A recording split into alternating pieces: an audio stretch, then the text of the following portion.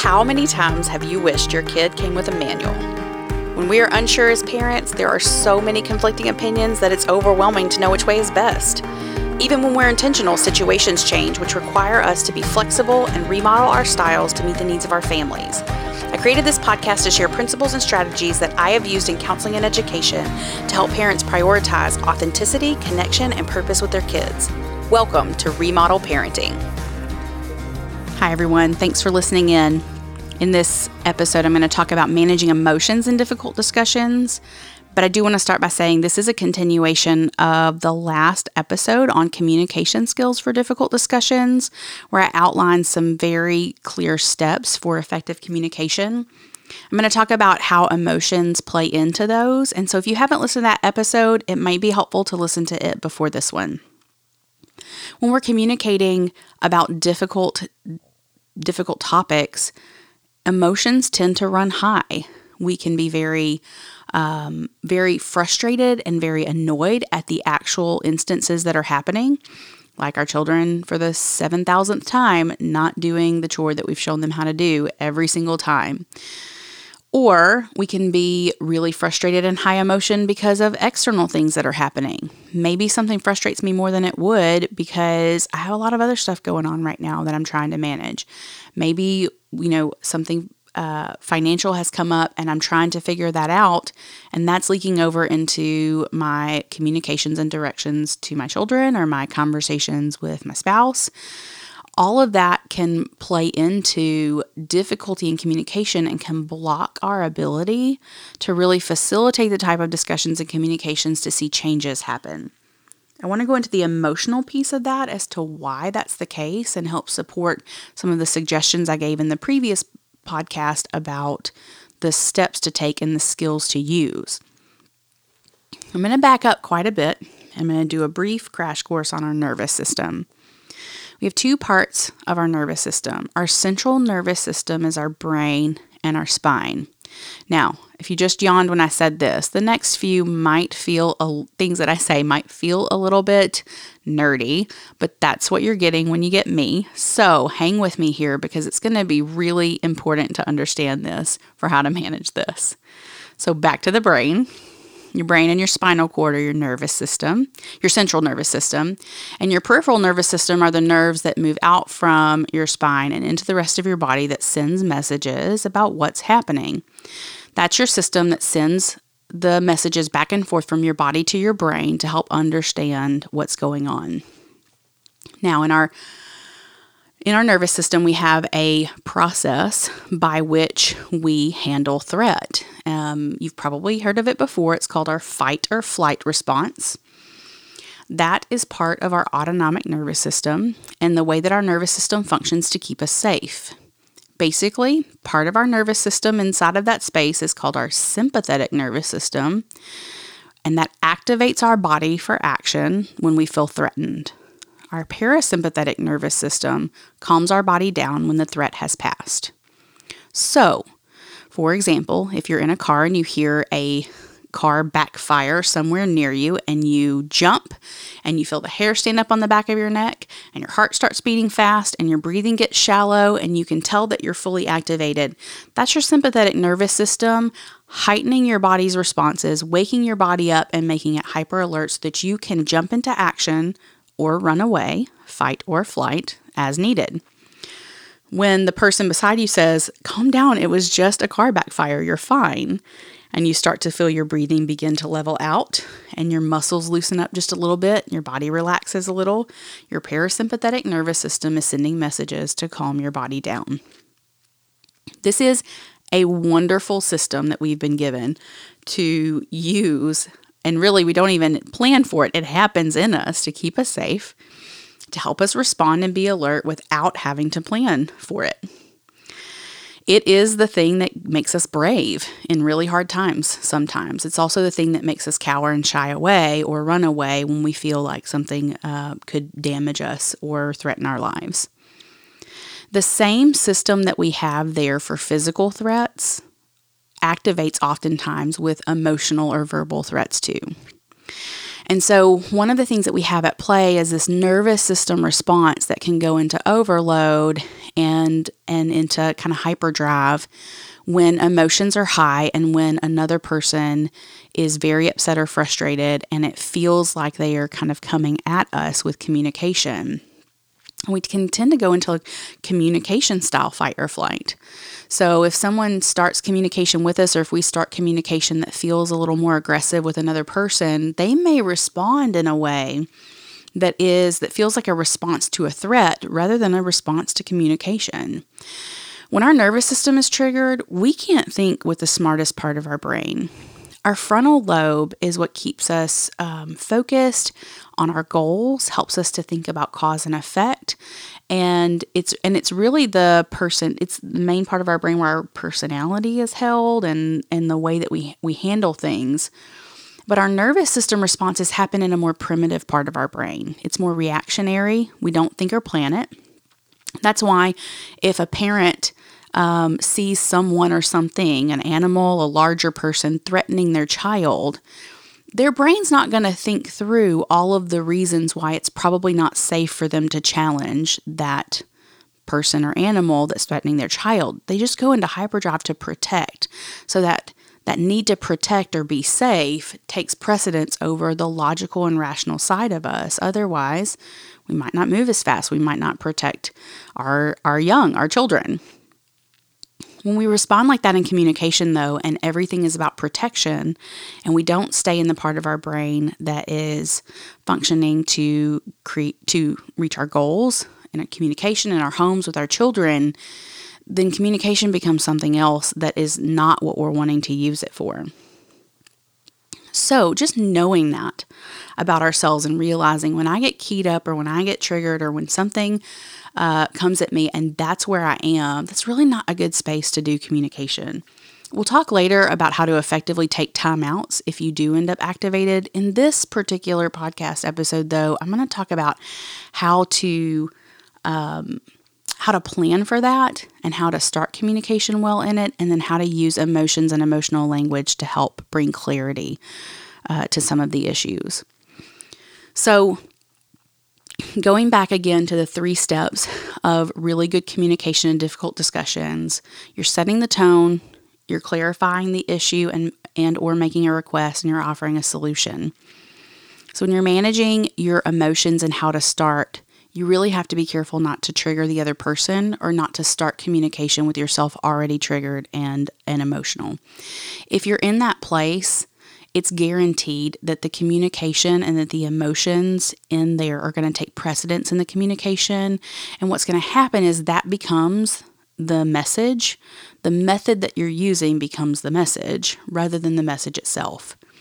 So it's a feedback cycle that I've seen so many times in family situations as they come into counseling, to see that, I have preteens or teens or even small children, and I tell them what to do and they don't do it, and I get really frustrated, and then I end up yelling at them, or I end up just feeling like I'm going to lose my mind because it's not happening. And we dig into the communication style and how is it being said? How is it being addressed? Well, I holler from the other room for them to do it again. Or I, bring them in and I might get frustrated and yell or a wide variety of responses.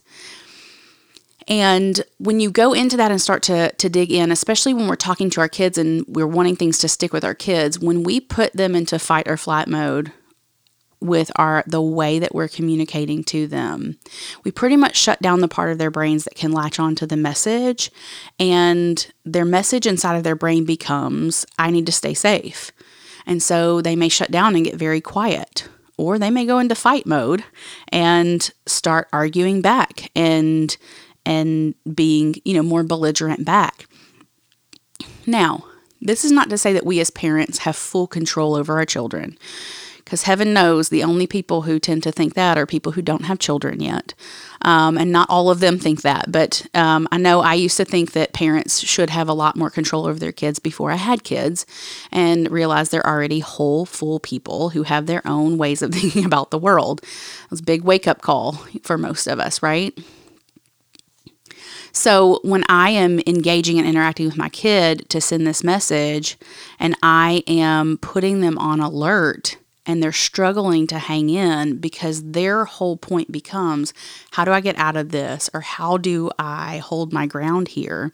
We lose the message completely. And suddenly every bit of interaction that we're having is pointless at best and damaging at worst. Over time, that type of response consistently can actually create a feedback loop in kids that the rules really aren't the point. It's really just not to activate mom or dad. And that can get a little bit sketchy in terms of the concreteness of even moral development and understanding what's right and wrong, that it becomes more about walk on eggshells and don't activate the system. And I'll say too that, like I said in the family norms episodes about apologizing and asking forgiveness and coming back, knowing this stuff does not ever mean that we're going to do it all right.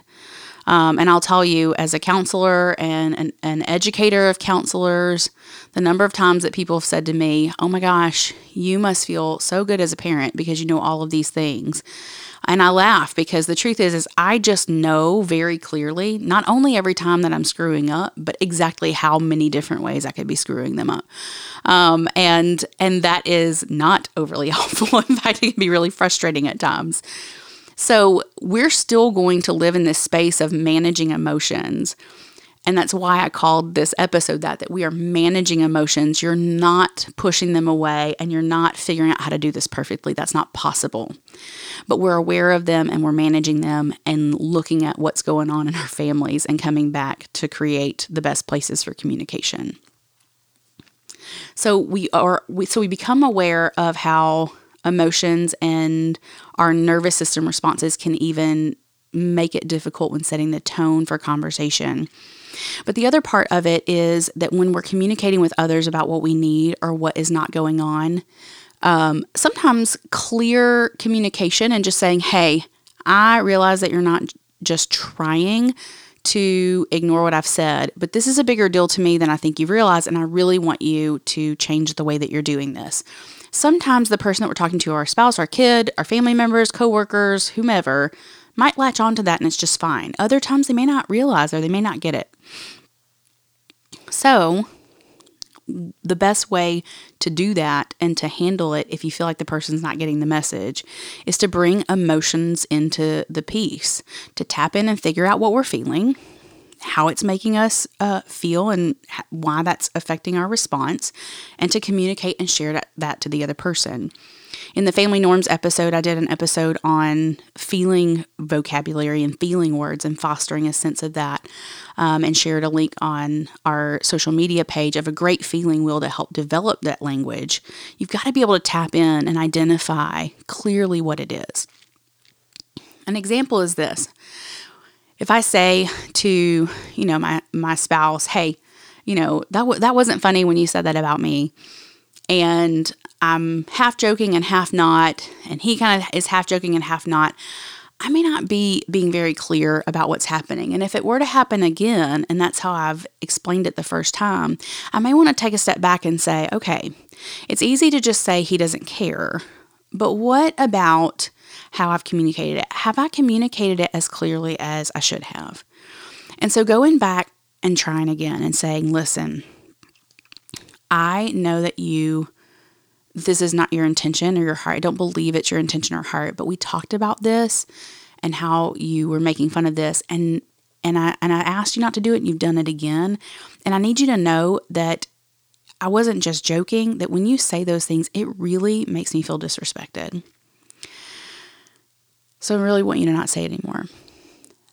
When we can connect a word like disrespect or hurt or frustration or nervousness or unsafe, any of these feeling words that we can feel based on the actions of someone else, it helps bridge the gap between me and the other person so they can take responsibility for their actions too. If he does it again after that, then he's doing it knowing that he's creating a space of distrust or disrespect, and that's a different type of conversation. That's a different level of issue. But so often I see well-meaning spouses and families who really want to do the best that they can, and they're just missing it because they don't understand the emotional level that it's hitting. Another thing to understand about emotions is that there are really two levels of emotions. There are primary emotions and secondary emotions. Secondary emotions are anger and anger-related emotions. They tend to be more of the heightened, frustrated, angsty, angry type emotions. And primary emotions are really all of the other ones. Now, while anger can be a deep emotion, and I'm not saying that it's not valuable and useful, anger oftentimes tends to be an emotion of movement. And so frequently we will transition our primary feelings of hurt or frustration or disappointment, disrespect, into anger because it's a little bit easier to move with that. Anger tends to kind of connect even to our triggering responses in fight or flight, and we may be more able to work out of anger. So if I say, don't do that, that makes me angry, that is it's emotion speech, but it doesn't help the other person take responsibility for it. It's interesting, in all the years that I was counseling couples, one of the things that was very clear is that we don't really, as friends, family members, parents, spouses, whatever, we don't really take responsibility for other people's feelings of anger. So if someone says, don't do that, it makes me angry, we tend to say, get over it. And I'm like, sorry, sorry about it, but sorry you don't like it. If I say, hey, don't do that, that makes me feel really disrespected, there's a tone change when the two people involved want a level of respect and want to show respect to the other people. We listen and we take note, because if my goal is to respect this other person and they're telling me that they feel disrespected, I take responsibility for that differently than what I do when they just say they're angry. Well, that translates into a parenting role too. If all we ever communicate to our kids is that what they're doing makes us angry or mad, don't do that, that makes me mad, or all we're showing them is angry type emotions, it's the only one that they see and connect to, and really they don't connect to it either, just like none of the rest of adults do. But if you can start using primary emotion language and sharing that with your kids too, it helps them to connect differently to the conversations that it may feel like you keep having and keep having. In the next episode, we're going to understand and look at listening as an active skill and how listening and skills in listening really connect to these topics of how you speak and help balance out the communication system in terms of completing the process and of connecting on the other side, especially if you're the one hearing the communication. So I hope you tune in for that one. Thank you for listening to Remodel Parenting. If this has been helpful for you, share it with a friend and subscribe to the podcast so you won't miss our weekly episodes. You can visit theremodelproject.com to sign up for our email list and follow us on Facebook, Instagram, and Twitter.